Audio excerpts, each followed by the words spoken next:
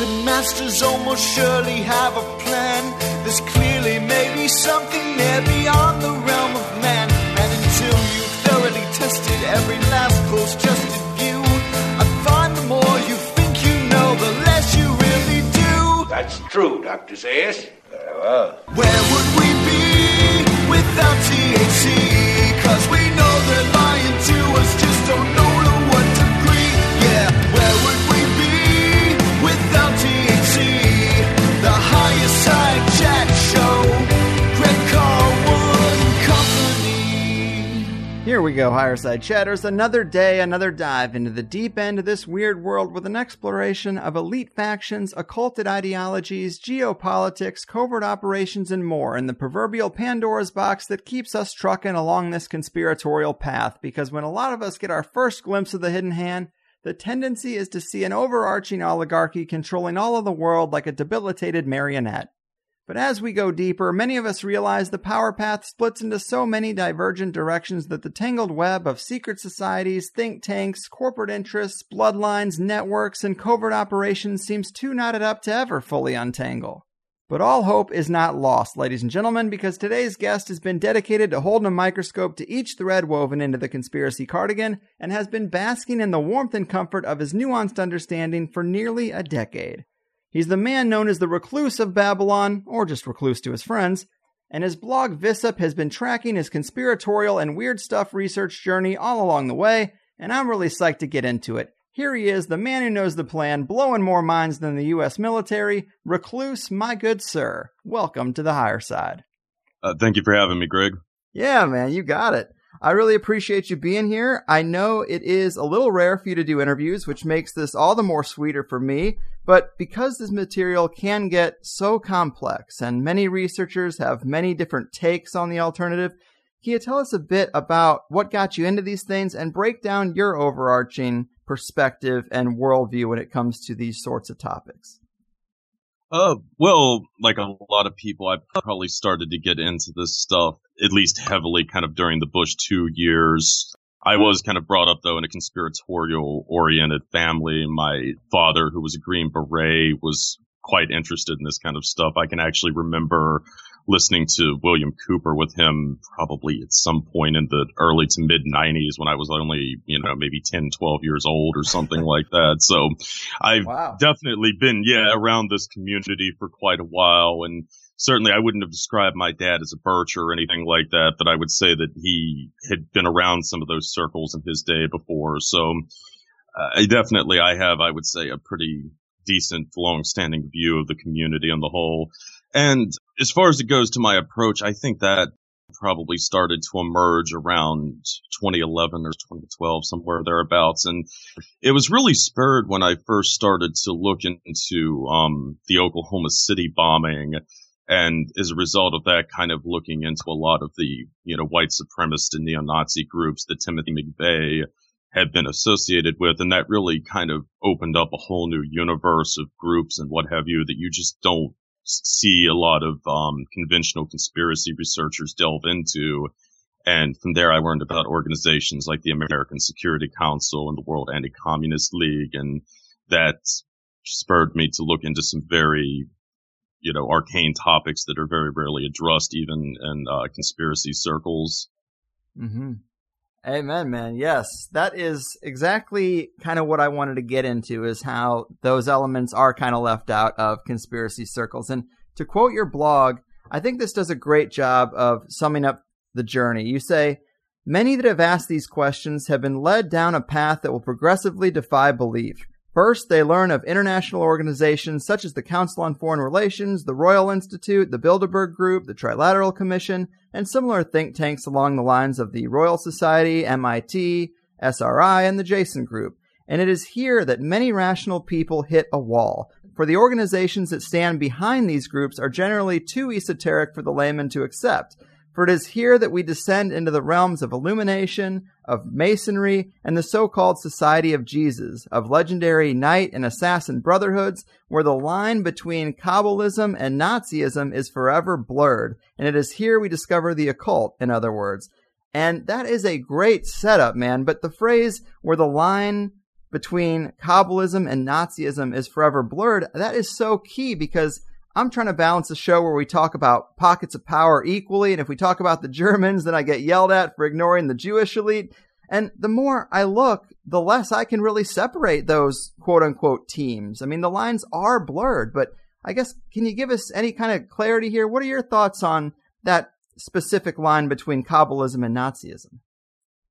Well, obviously, yeah. I mean, there's a lot of overlapping interests between these groups and what have you. And I mean, I'm sure when you're, at that level of kind of the power brokers and what have you, you're almost inevitably, there's only going to be certain interests and so forth that people with that kind of power would even want to pursue. So I think a lot of times it breaks into sort of different visions of how things should manifest, that there are disputes among the elites. Breaking here. I'm trying to remember, actually. I think it's been a while since I even wrote that. So I'm trying to remember now briefly, like, what I was going with this, with the, oh gosh. Yeah, I'm actually kind of drawing a blank on that one right now. Sorry. No worries, man. It is complex stuff, and we are just still trying to get warmed up here. But I do think you nailed it when you talked about that particular line. I think at a certain level, that is the division. And you do have guys like Joseph Farrell talking about a fascist faction. I know your guy, Chris Knowles, also talks about this aspect a good amount. Yeah. Jim Mars would obviously be a big one, too. Really, I think Farrell and Mars have probably been the two researchers that have really shaped a lot of the, occult Nazi sort of perspective, and definitely researchers I would say I have some issues with.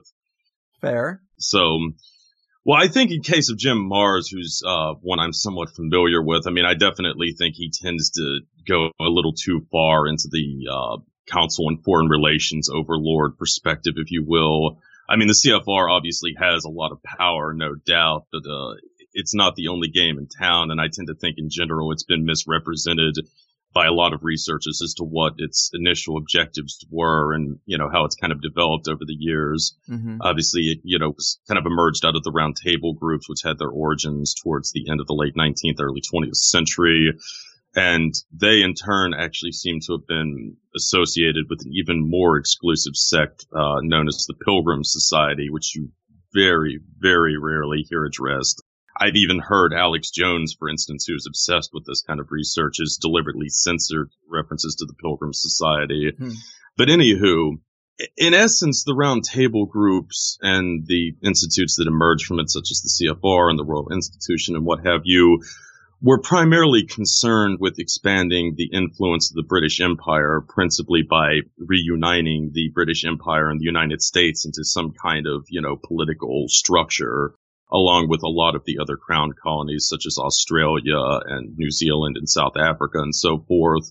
And that was really the primary focus they had on internationalism and globalism, if you will, leading up to the Second World War. It really wasn't until after the Second World War that the elite faction that are generally referred to as globalists genuinely became globalists.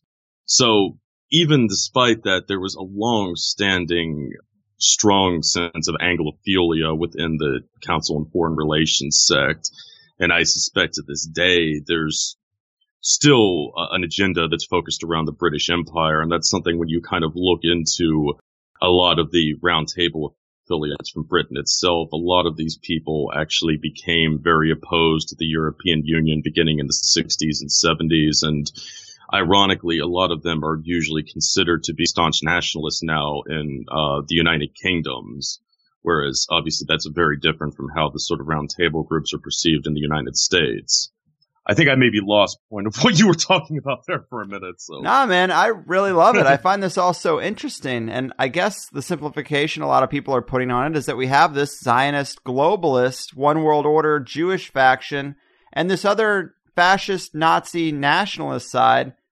And I guess I'm just wondering if these two are really divided or if they're just played off each other from a higher level. If it's more of a two puppets, one hand situation and just a divisive, polarizing dichotomy to get people trapped.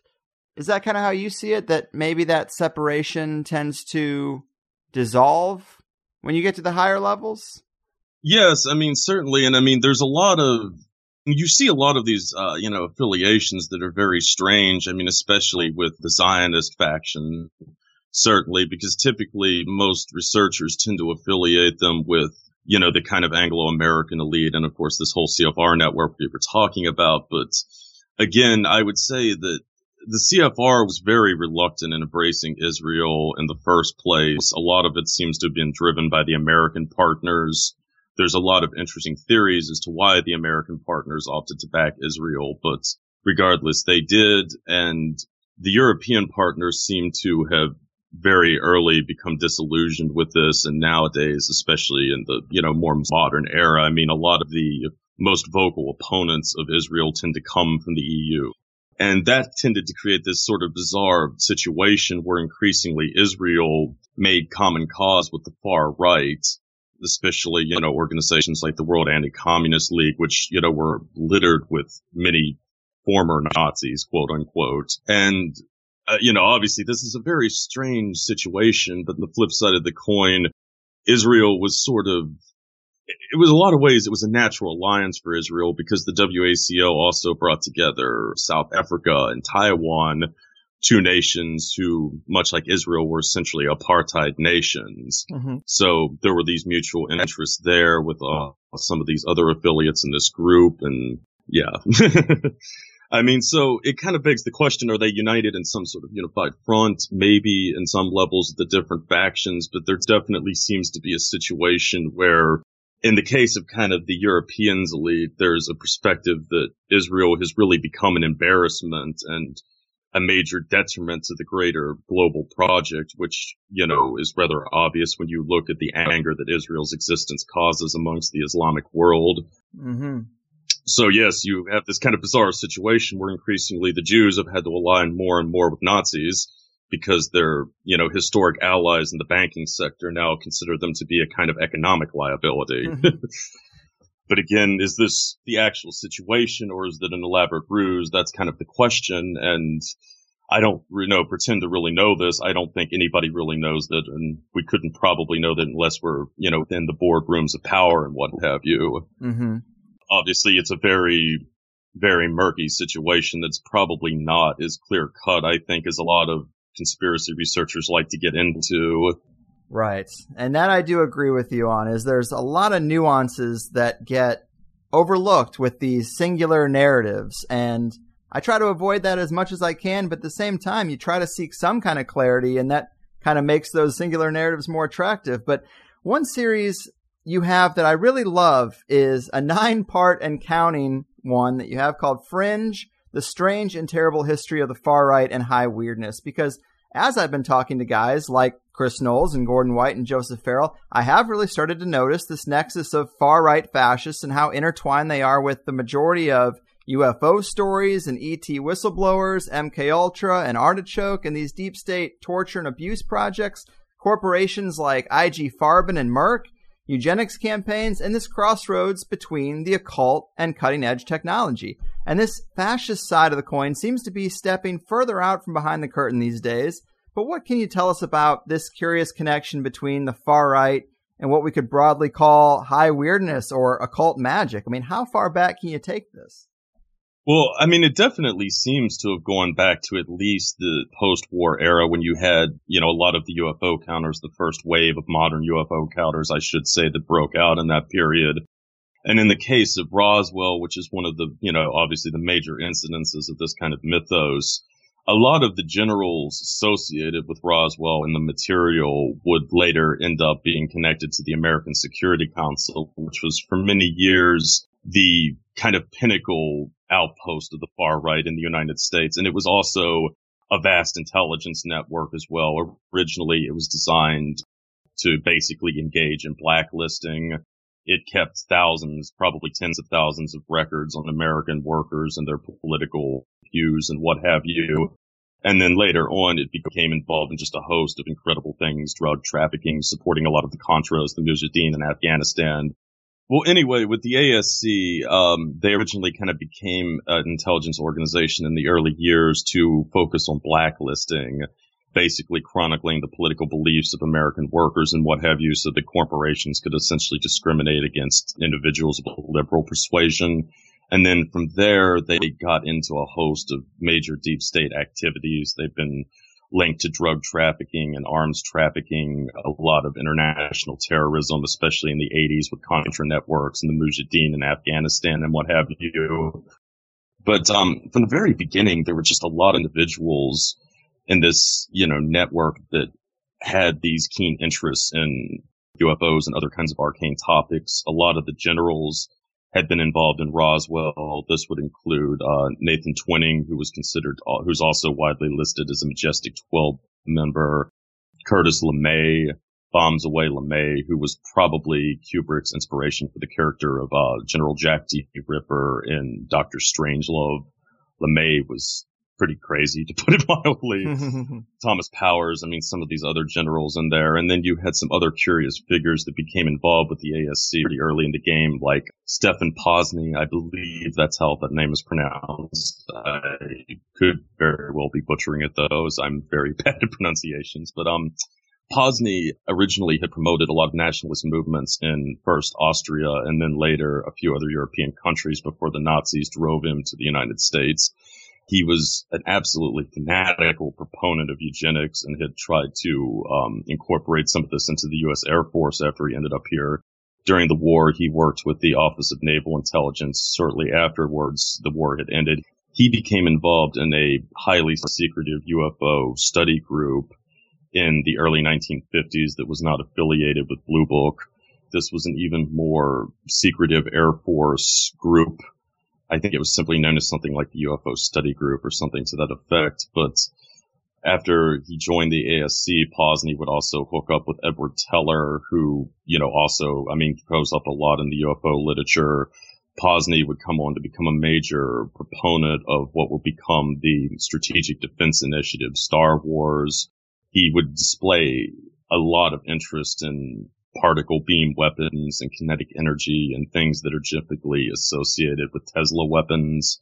Another figure who would end up in the ASC National Security Council by the 1980s reputedly was Colonel Michael Aquino, who I'm sure a lot of your readers don't need much introduction to. He was, of course, the infamous founder of the Temple of Sets. So, going back to at least the foundation of the ASC in the 1950s and kind of in proto groups like that, such as the Committee on the Present Danger, Mach 1, which featured Vannevar Bush and a lot of the other kind of architects of the American military-industrial complex, these ties kind of began.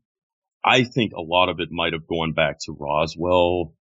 Roswell, of course, there's a lot of interesting theories going on as to what actually happened in Roswell. I think one of the most compelling is put forth by Christopher Nolan in his Lucifer's Technology series, which he's kind of dubbed it the Roswell Working. Mm-hmm. There may well have been some kind of magical aspect of the Roswell incident. Certainly the possibility would exist when you look at some of the other things that were going on at the same time. And interestingly, the intelligence agency that's most associated with the Roswell incident was the Counterintelligence Corps of the U.S. Army. The CIC, shortly after the Roswell incident, would become involved in the CIA's Artichoke project.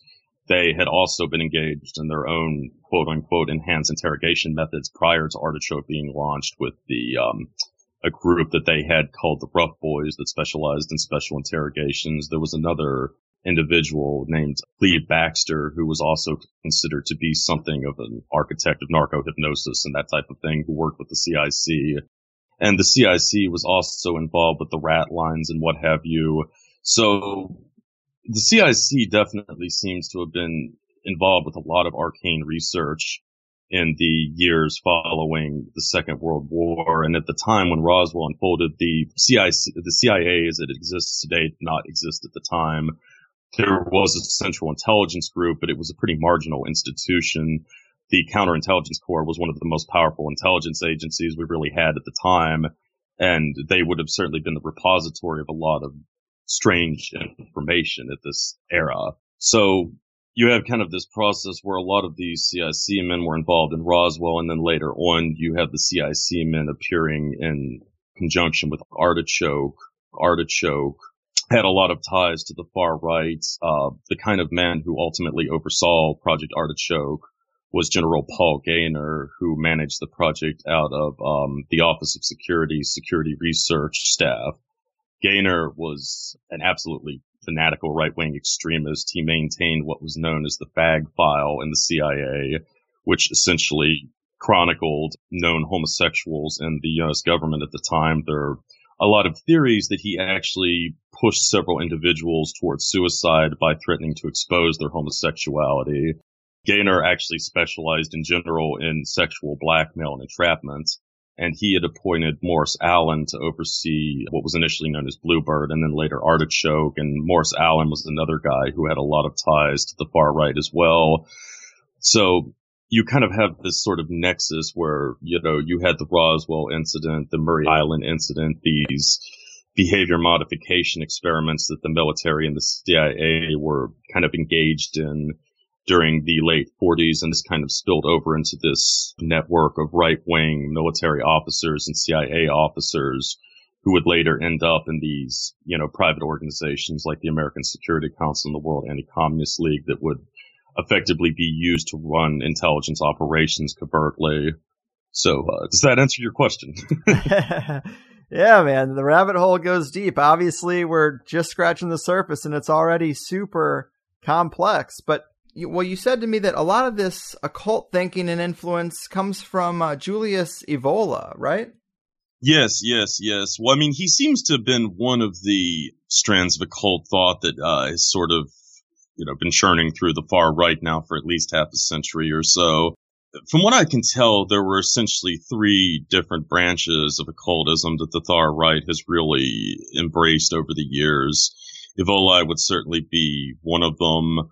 Another strain would be kind of the Synarchists / the Martinists and what have you. And then finally, you would have the Satanists, and kind of use that phrase loosely because Satanism is such a it's used so widely now for so many different phenomena, it's almost a meaningless word. But then when I'm saying Satanism here, I mean in the kind of historical sense, the Satanism that emerged out of the Middle Ages and seems to have been closely affiliated with the Vatican throughout its history. So do you put Blavatsky in the Theosophy Society in any of those categories?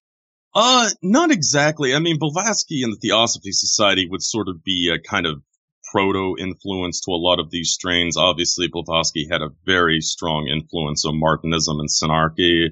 I don't know how much Blavatsky would have directly, obviously she would have had a certain degree of direct influence because Theosophy was very popular in the early 20th century. But I do think that a lot of Theosophy was kind of distorted by the right as they kind of got into the occult scene more and more. But I would kind of consider Theosophy to be somewhat distinct. I mean, it's obviously an ideology that spawned a lot of different belief systems since it started to emerge in the late 19th century. So I don't know that it would be entirely fair to lump all Theosophy in kind of a fascist section of occult phenomenon, certainly.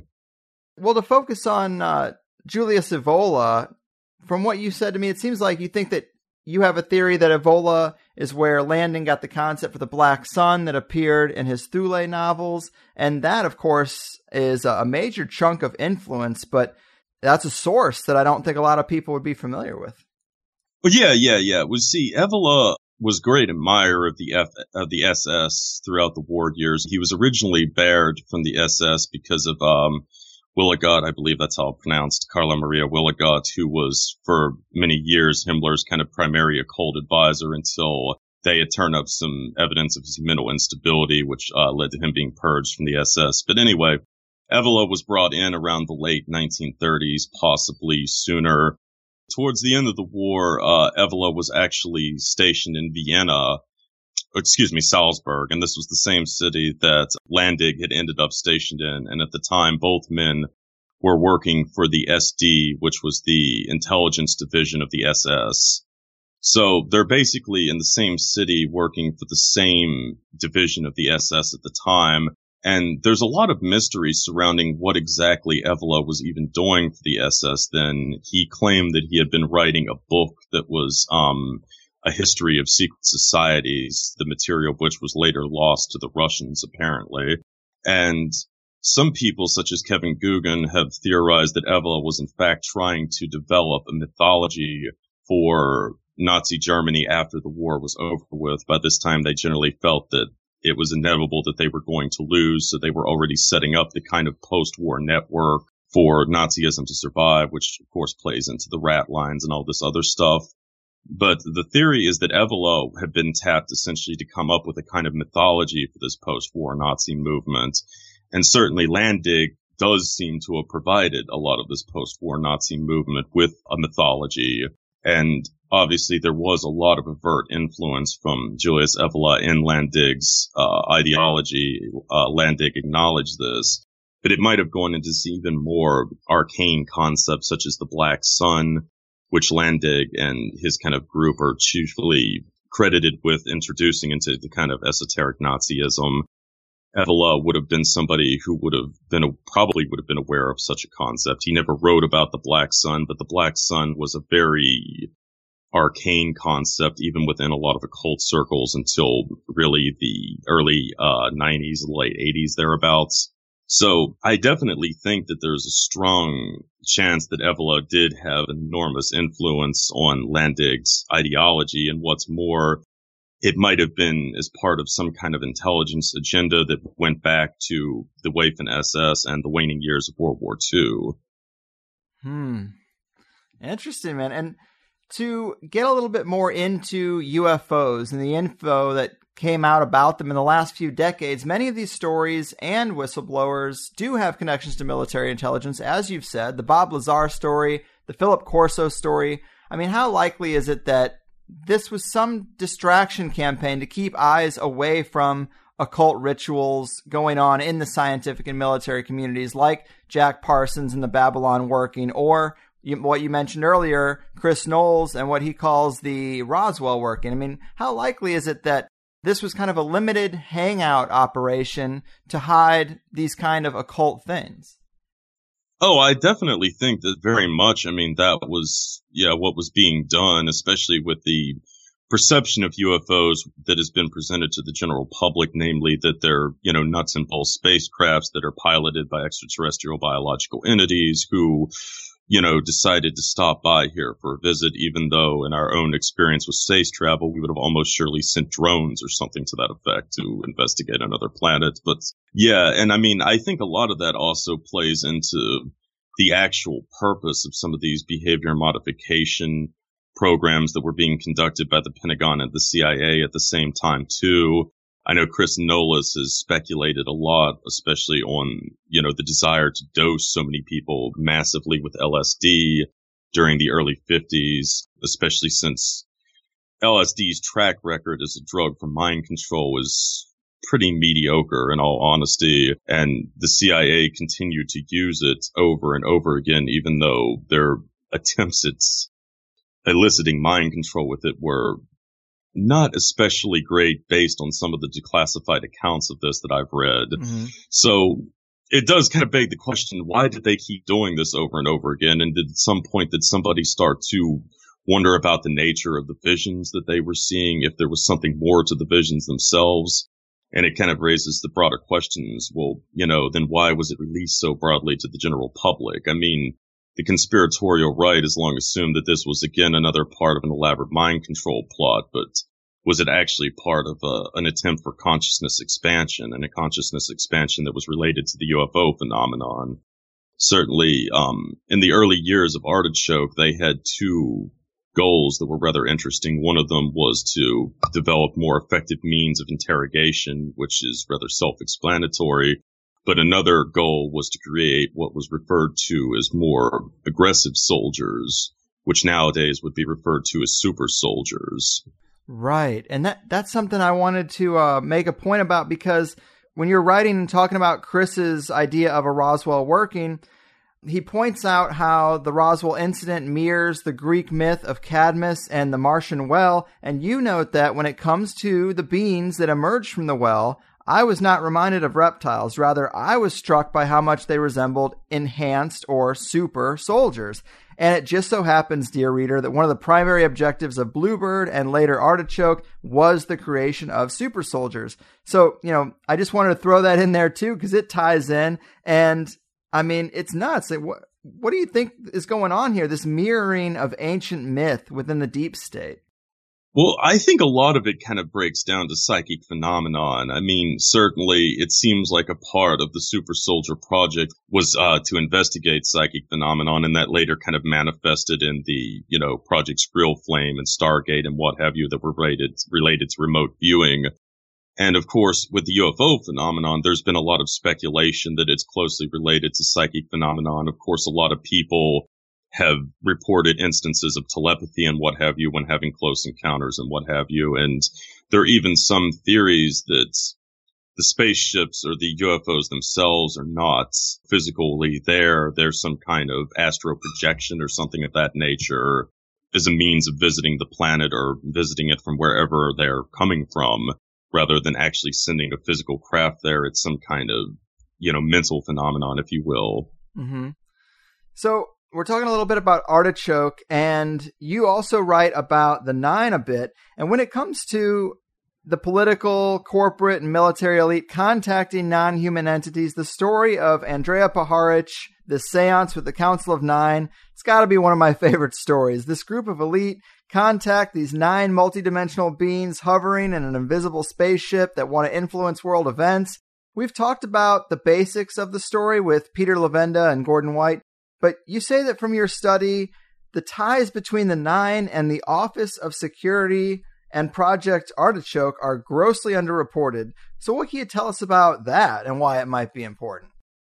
Well, yeah, again, the Office of Security was, of course, the agency that had overseen Artichoke. It was not the TSS, as is commonly claimed. And another thing I should probably make a point here that, is very rarely mentioned, but Artichoke was not rolled into MK Ultra.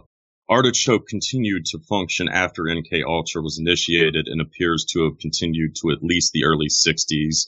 Probably was finally wrapped up around the same time that MK Ultra was wrapping up in 1963.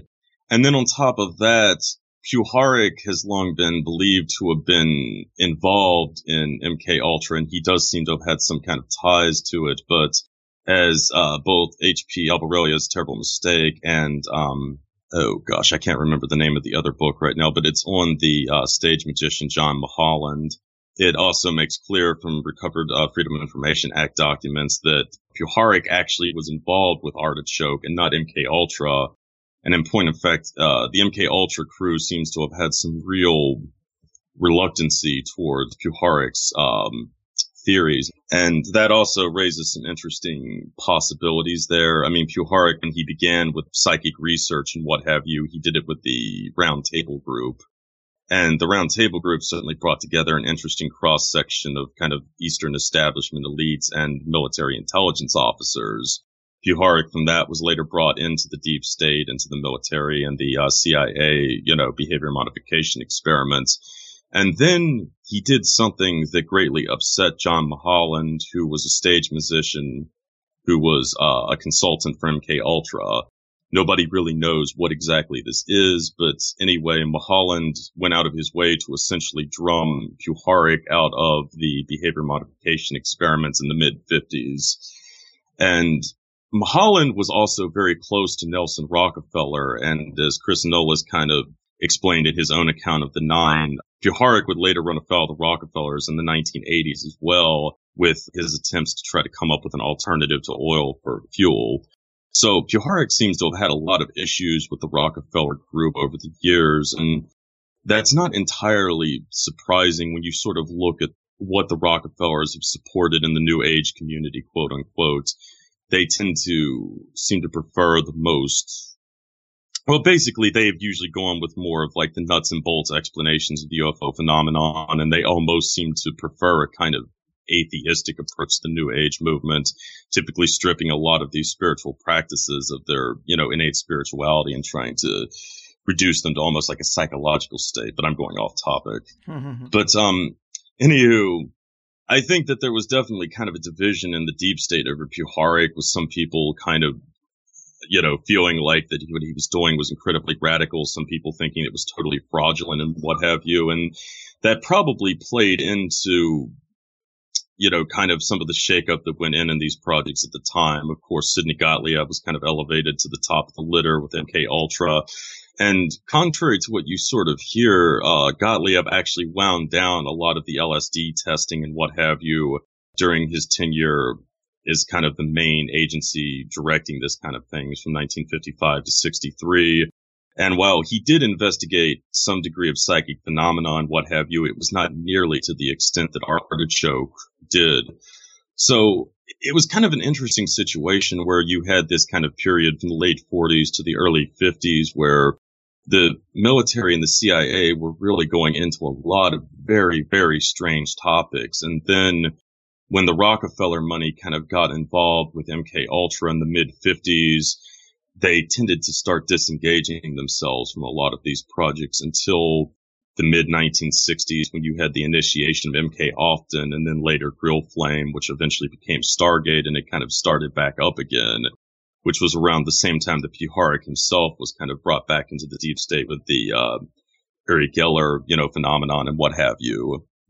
So there does seem to have been some kind of conflict between elements of the national security establishment over, what to do with this kind of information that they were uncovering. And I suspect kind of the hard scientific wing just didn't even want to really deal with it, if that makes any sense.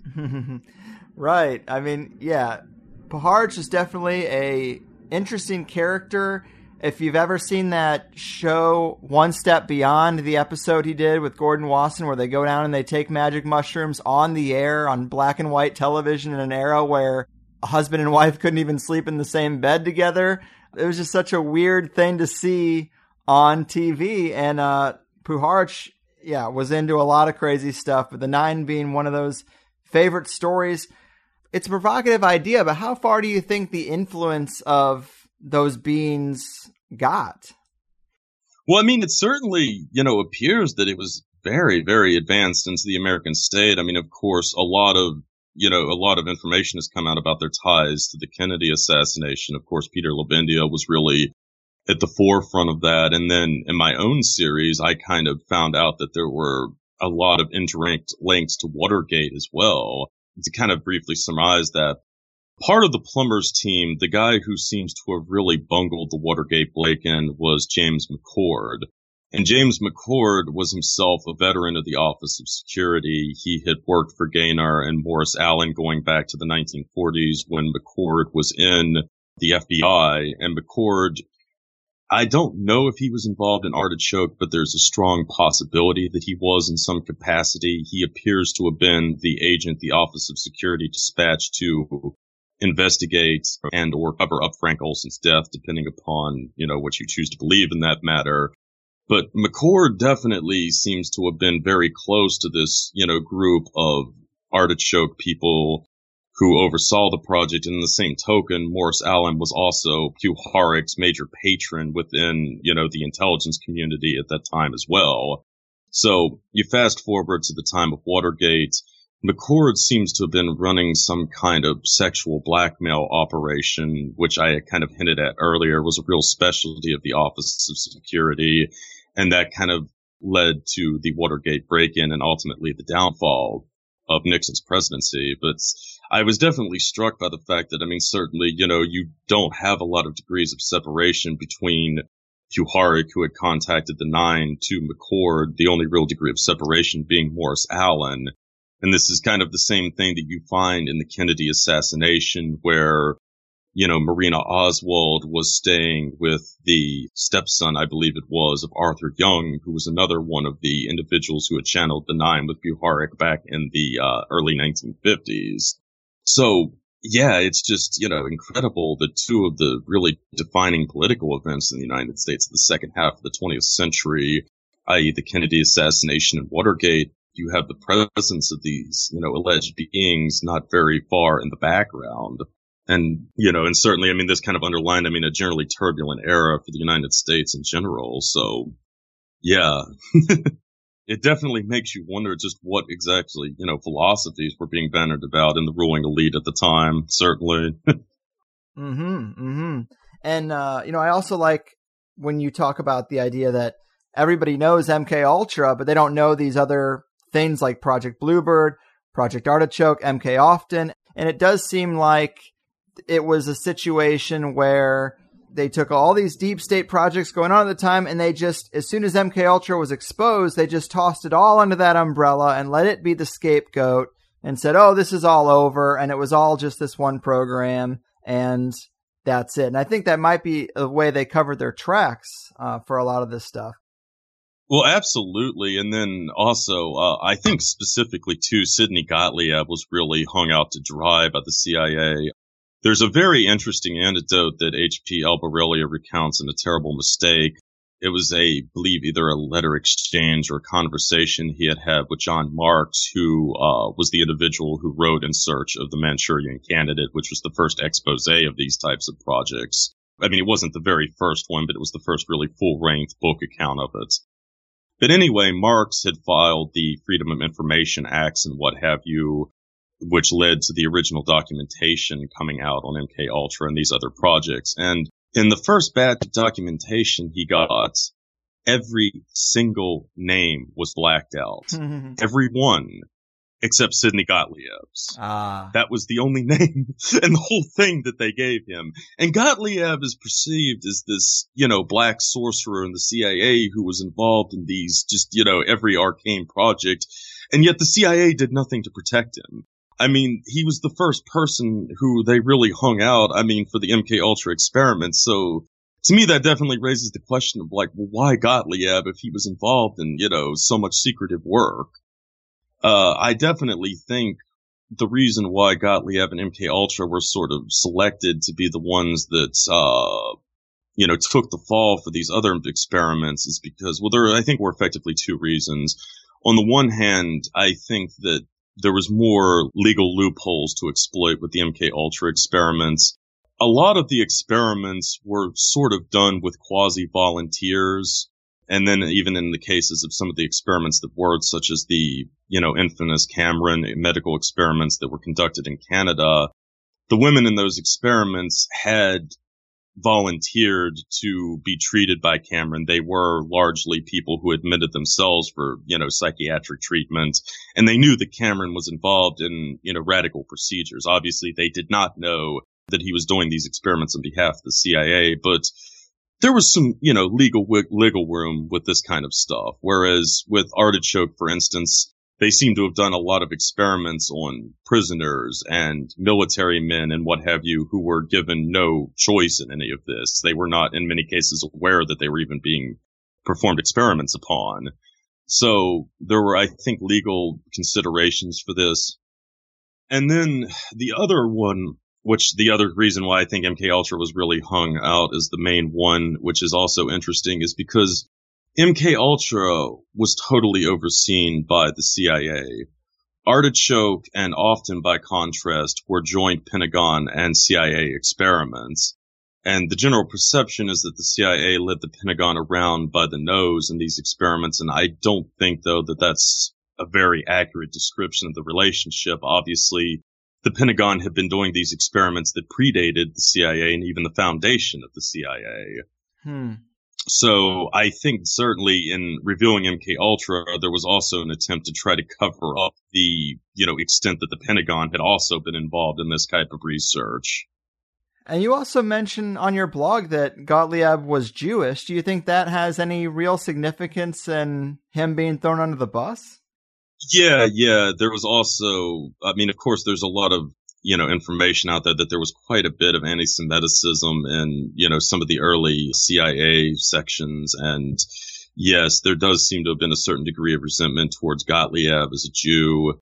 He was sort of a golden boy who rose very high in the ranks fast. And I do think there were probably some people at the CIA that were resentful of that. And then after MK Ultra kind of surpassed Artichoke as the primary vehicle for these experiments, definitely a lot of the Office of Security personnel, I think, were very bitter about this. And to kind of begin with, already men like Paul Gaynor and Morris Allen had displayed strong traces of anti-Semitism even prior to encountering Gottlieb. Both Gaynor and Morris Allen were friends with John Trevor, who had been a military intelligence officer during the First World War. Trevor had actually developed a battle plan for rounding up every Jew in New York City during the First World War. So Yeah, these guys were definitely around some pretty extreme anti-Semites, and that definitely could have played into the decision to really hang Gottlieb out to dry. Yeah, I thought that was a pretty interesting element because I kind of started this off with, your quote about the lines between Kabbalism and Nazism being fairly blurred.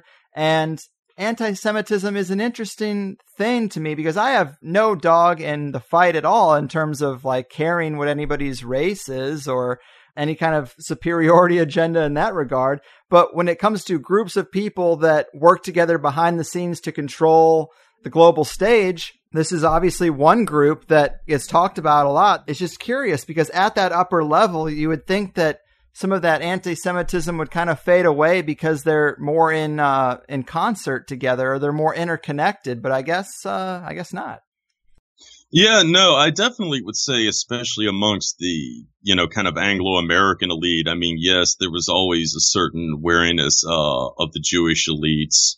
And then, of course, I think another kind of factor that played into that, too, is the fact that, how can I put this delicately?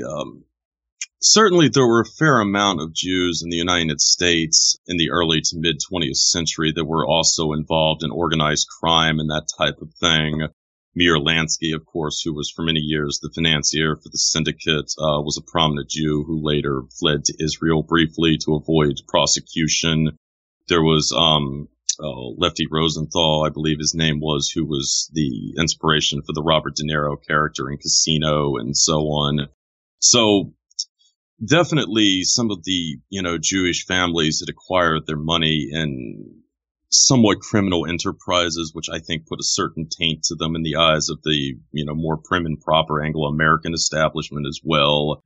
So, yeah, there were a lot of these kind of factors that played into it. And then as I kind of got into earlier as well, there seems to have been a lot more pronounced anti-Semitism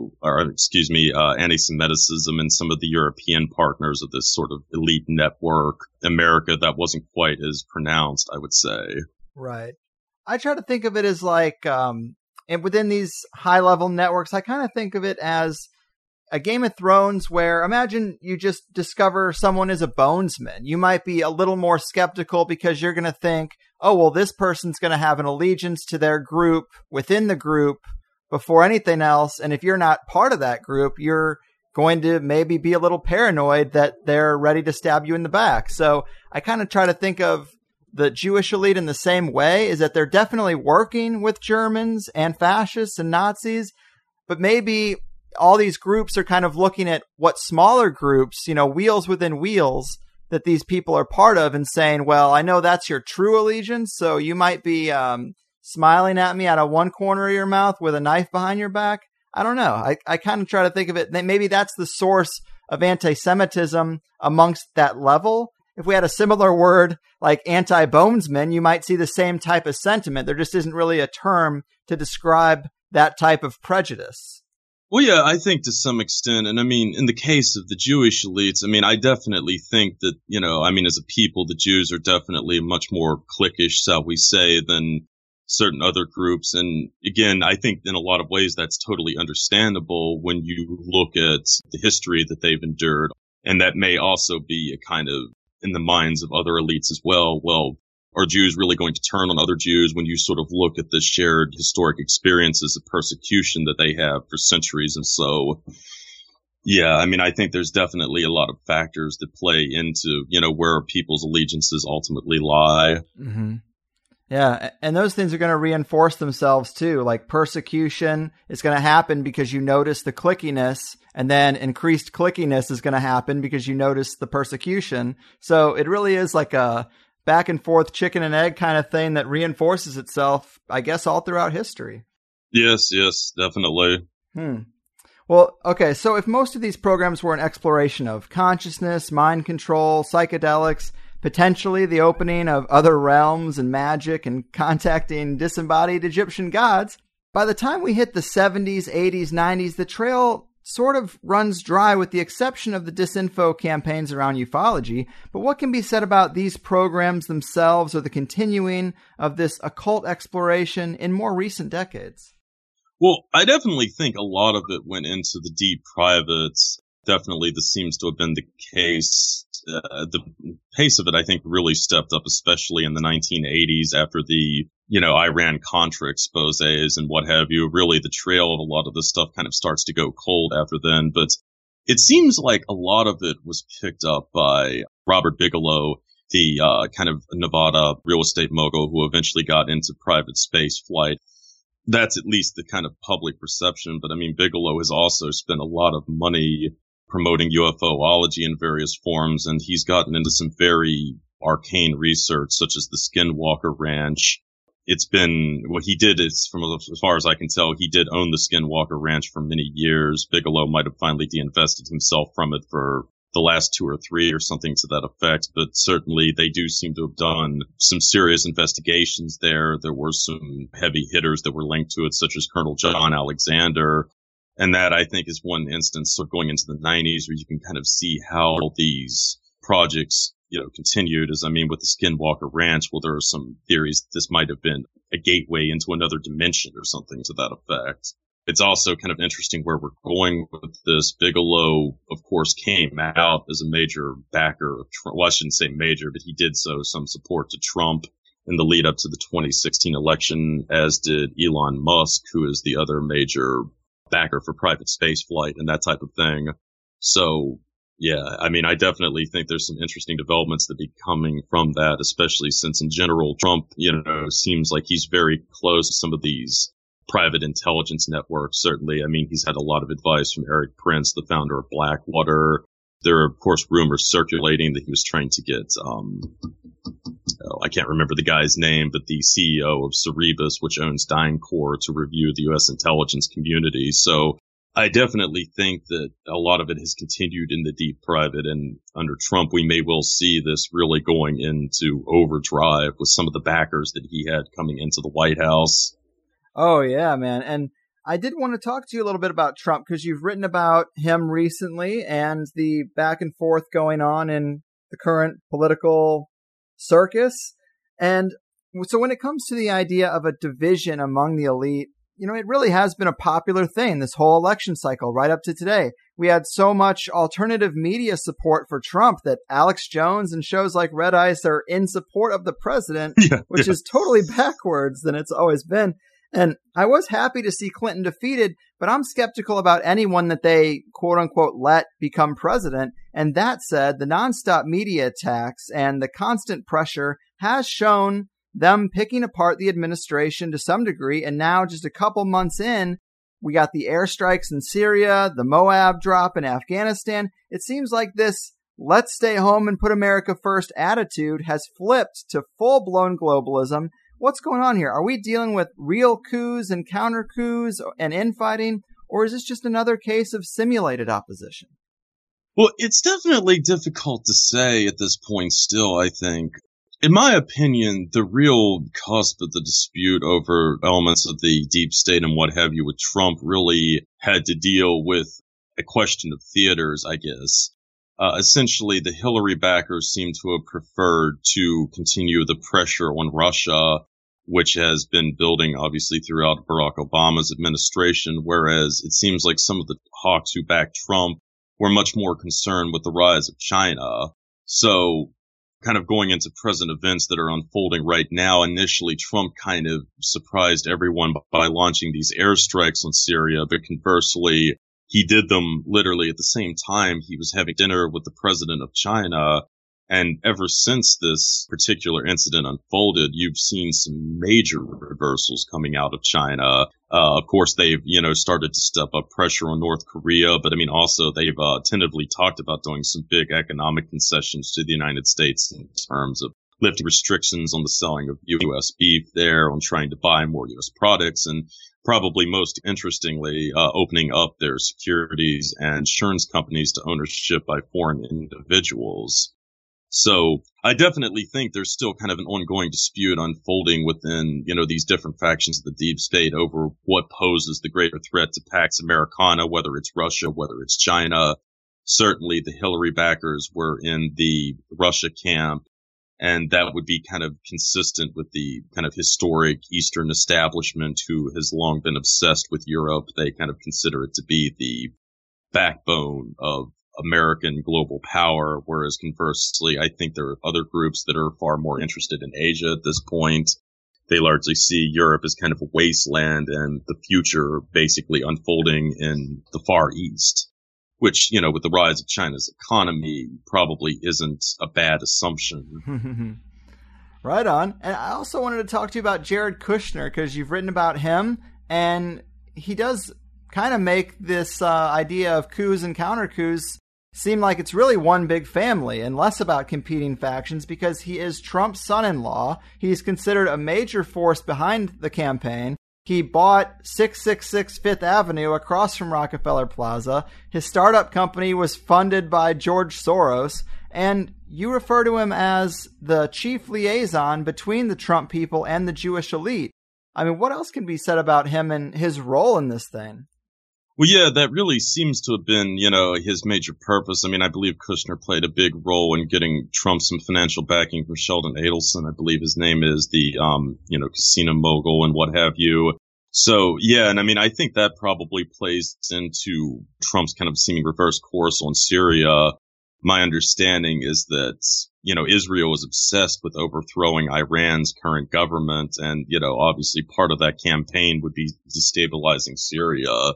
So, yeah, I mean, there's kind of these regional influences that are playing into that. And then there may even be a current divide now within the National Security Council over that. The kind of perception seems to be that it's H.R. McMaster's who's really pushing for the escalation and to put, I think, somewhere between 50 and 150,000 boots on the ground in Syria, versus James Mattis, the Secretary of Defense, and Joseph Dunford, I believe, the chairman of the Joint Chiefs of Staff, who in the past have been very reluctant about escalating the situation in Syria from comments they've made, and are reported to now be the ones who are still very tentative about how far we want to go in Syria. So certainly, I mean, there seems to be, from what I can tell, still an ongoing dispute over, do we want to try to really push things in Syria as far as they can go, or do we want to try to keep the pressure on China, or what? Mm-hmm. And I mean, certainly with Trump's own particular nature, I could definitely see scenarios where he could do another dramatic 180 at some point too. Stephen Bannon, for instance, seems to have been,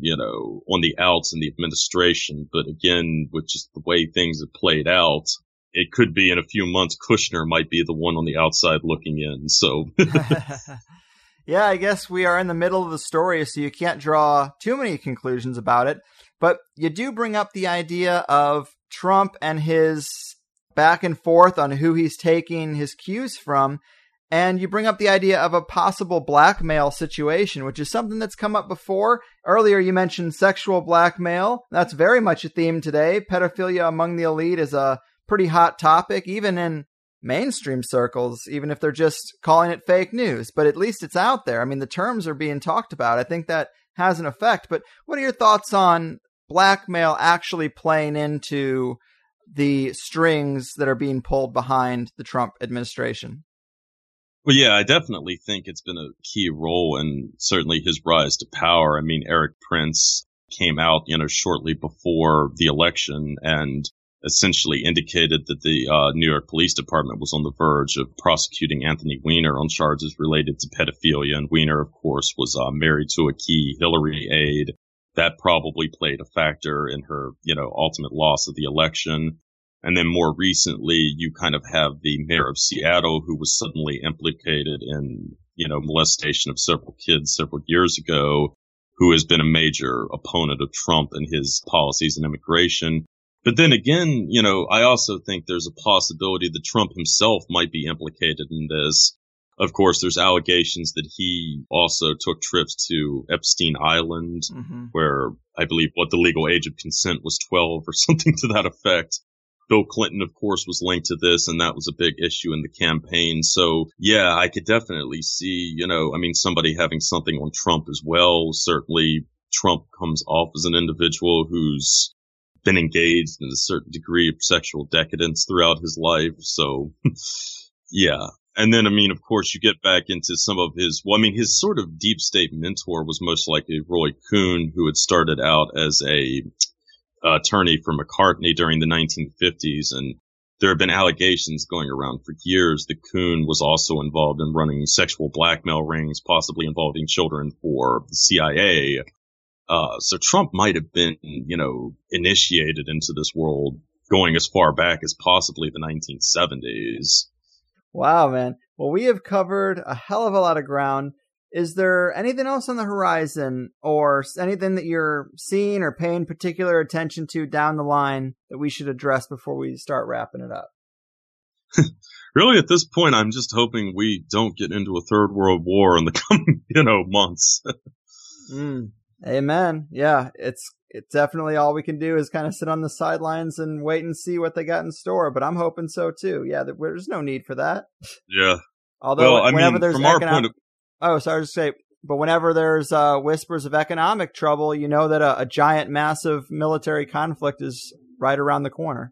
Well, yeah, and not just that too, but I also just think the fact that credibility in public institutions has just collapsed so much, not just in the United States, but in Europe and so many other areas of the world right now. The public does not trust, politicians. They don't trust the press. There's hardly anybody left that they do trust. So I think that's another kind of driving factor for a major war with the elite, or another factor that's driving the elites towards a major war right now is they need something that's going to reestablish authority in the state or something to that effect. Because, right now there's just so much public discontent with the way things are. And I think there is a realization that if it continues in the current path, sooner or later, somebody is going to get elected or come to some kind of power that's not going to be another Trump that can be, easily manipulated by the powers that be. So I definitely think the push to a war is also to try to preempt, some kind of genuine political change that may occur down the line. So, certainly my major hope is that we can avoid a major war at this point so that we can get to the possibility where a real chance of change does present itself. Very well said, man. So, yeah, I'm right there with you. Let's hope that doesn't happen. Let's keep our guard up and keep our eyes open for just this kind of manipulation. But that pretty much does it for us. Recluse, I do love the work you're doing. I'm so glad Chris Knowles turned me onto your blog. It's very much in the same vein as his. Great stuff. Before I really cut you loose, tell the people a little bit more about it if they want to get more into these things. Well, like I said, you can find my website at visupview.com. That's VISUP view, VIEW.com, or .blogspot.com. Essentially, yeah, I chronicle a lot of deep political intrigues, a lot of, arcane topics. I also do some pop culture oriented things on music and movies and that type of stuff, but not as much in the last year. So, yeah, I guess if you've enjoyed the webcast, if you also enjoy some other things that you see on The Secret Sun or Rune Soup, you may be interested in my blog. Certainly, I would consider Mr. Knowles and Mr. White to be enormous influences on my work. I also actually would like to take this moment, too, to give a big thank you to Chris Knowles for promoting my website among his readers and what have you. Obviously, turning you onto my website and what have you. It definitely means a lot to me. I have a great degree of respect for the work that Chris Knowles has done over the last decade or so. And, it's very gratifying that he seems to enjoy the work that I'm doing. Yeah, man. I even saw Peter Levenda himself commented on a couple of your posts that involved his work. That's something cool.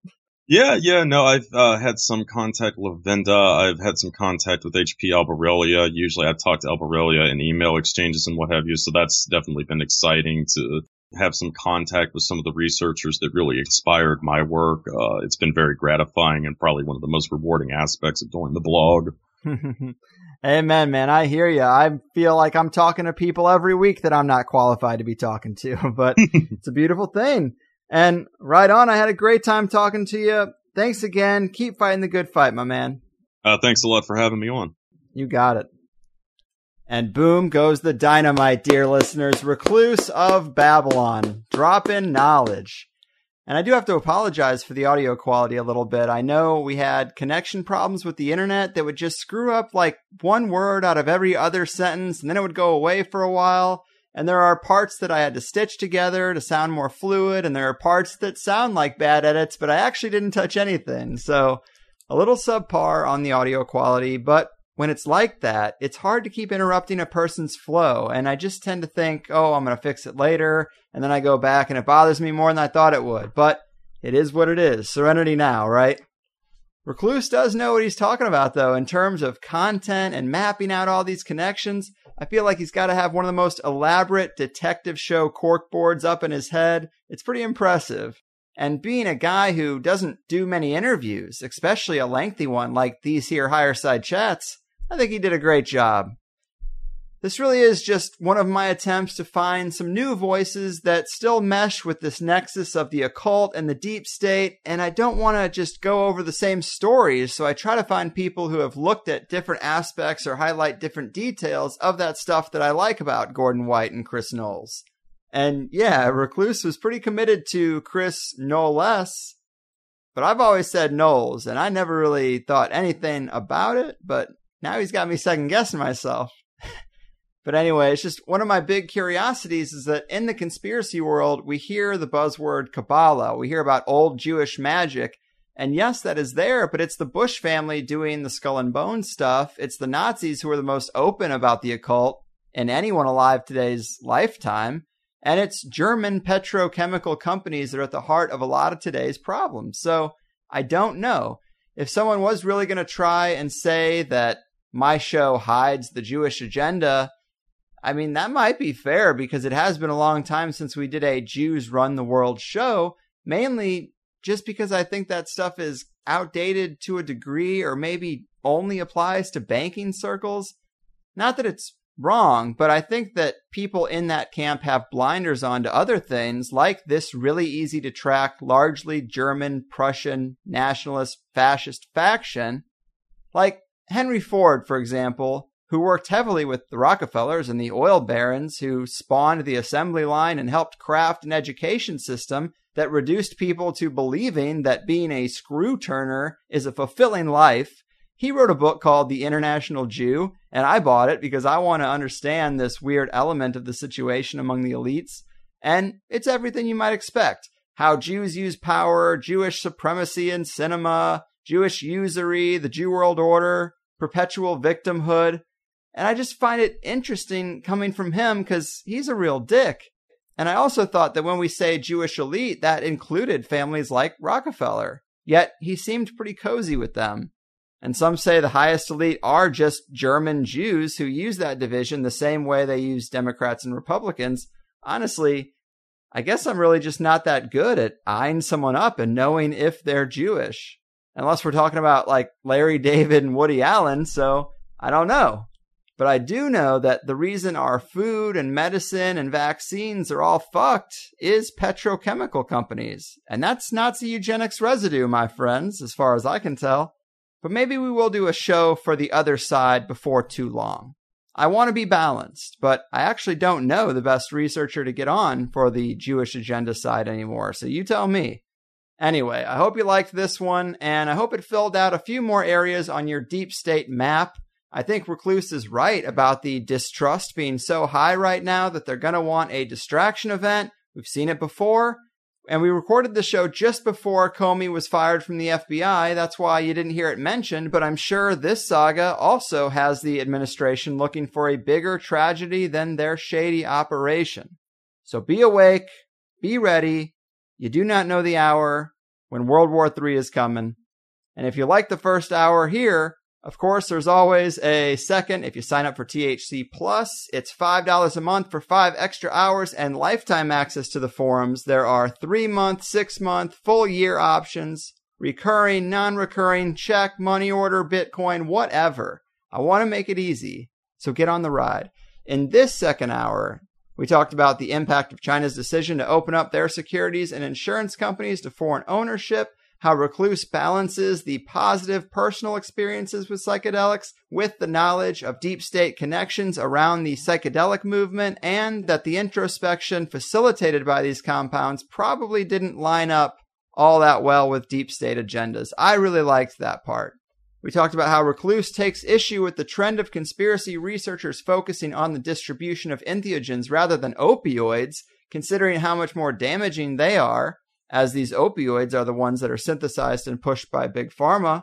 We got into the strange history of events along the 33rd parallel and how that relates to the idea of a Faustian pact or the potential for some type of spirit bargaining by elements of the American machine, the true nature of the elite and entity connection. Are they in conscious contact or infected by a parasitic mind virus? Why it's interesting that William Shockley specifically would be chosen as the inventor of the transistor if it was in fact a ruse to hide a more occult origin. We talked about Secret Wars Vatican Edition, where we got into the Jesuits and the Knights of Malta, also how Skull and Bones dominates the military-industrial complex, and the death of David Rockefeller, and how that might affect the power structure and the plans of the elite. Other stuff as well. It's action-packed. Quite a bit of stuff I enjoyed, so big thanks again to Recluse. I did like his point about LSD not being that great for mind control, but maybe it is good for other agendas, like trying to gain insight or map other realms. I think that's a great point. But anyway, do check out his blog, visupview.blogspot.com, visupview.blogspot.com. Just look in the show notes. He's already put up a new installment of his High Weirdness and the Far Right series. I'm sure that's a good read. I already see the Skull and Bones logo here.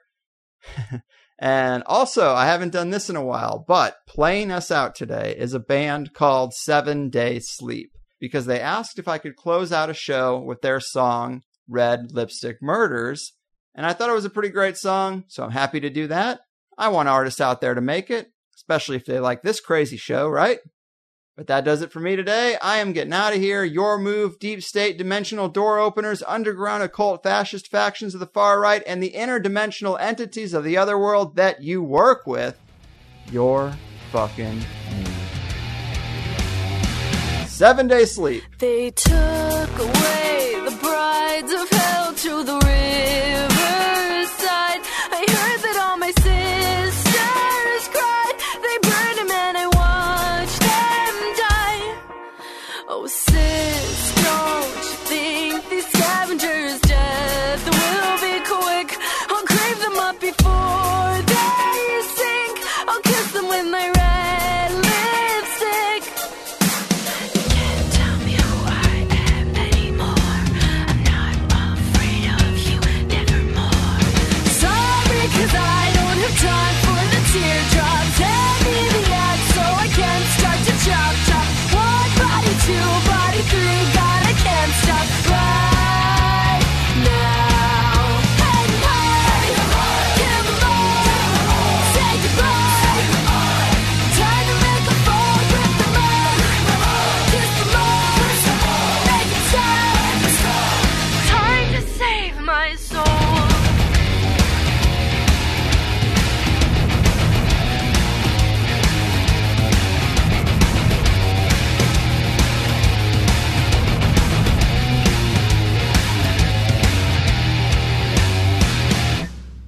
They dragged up the bodies from the bottom of the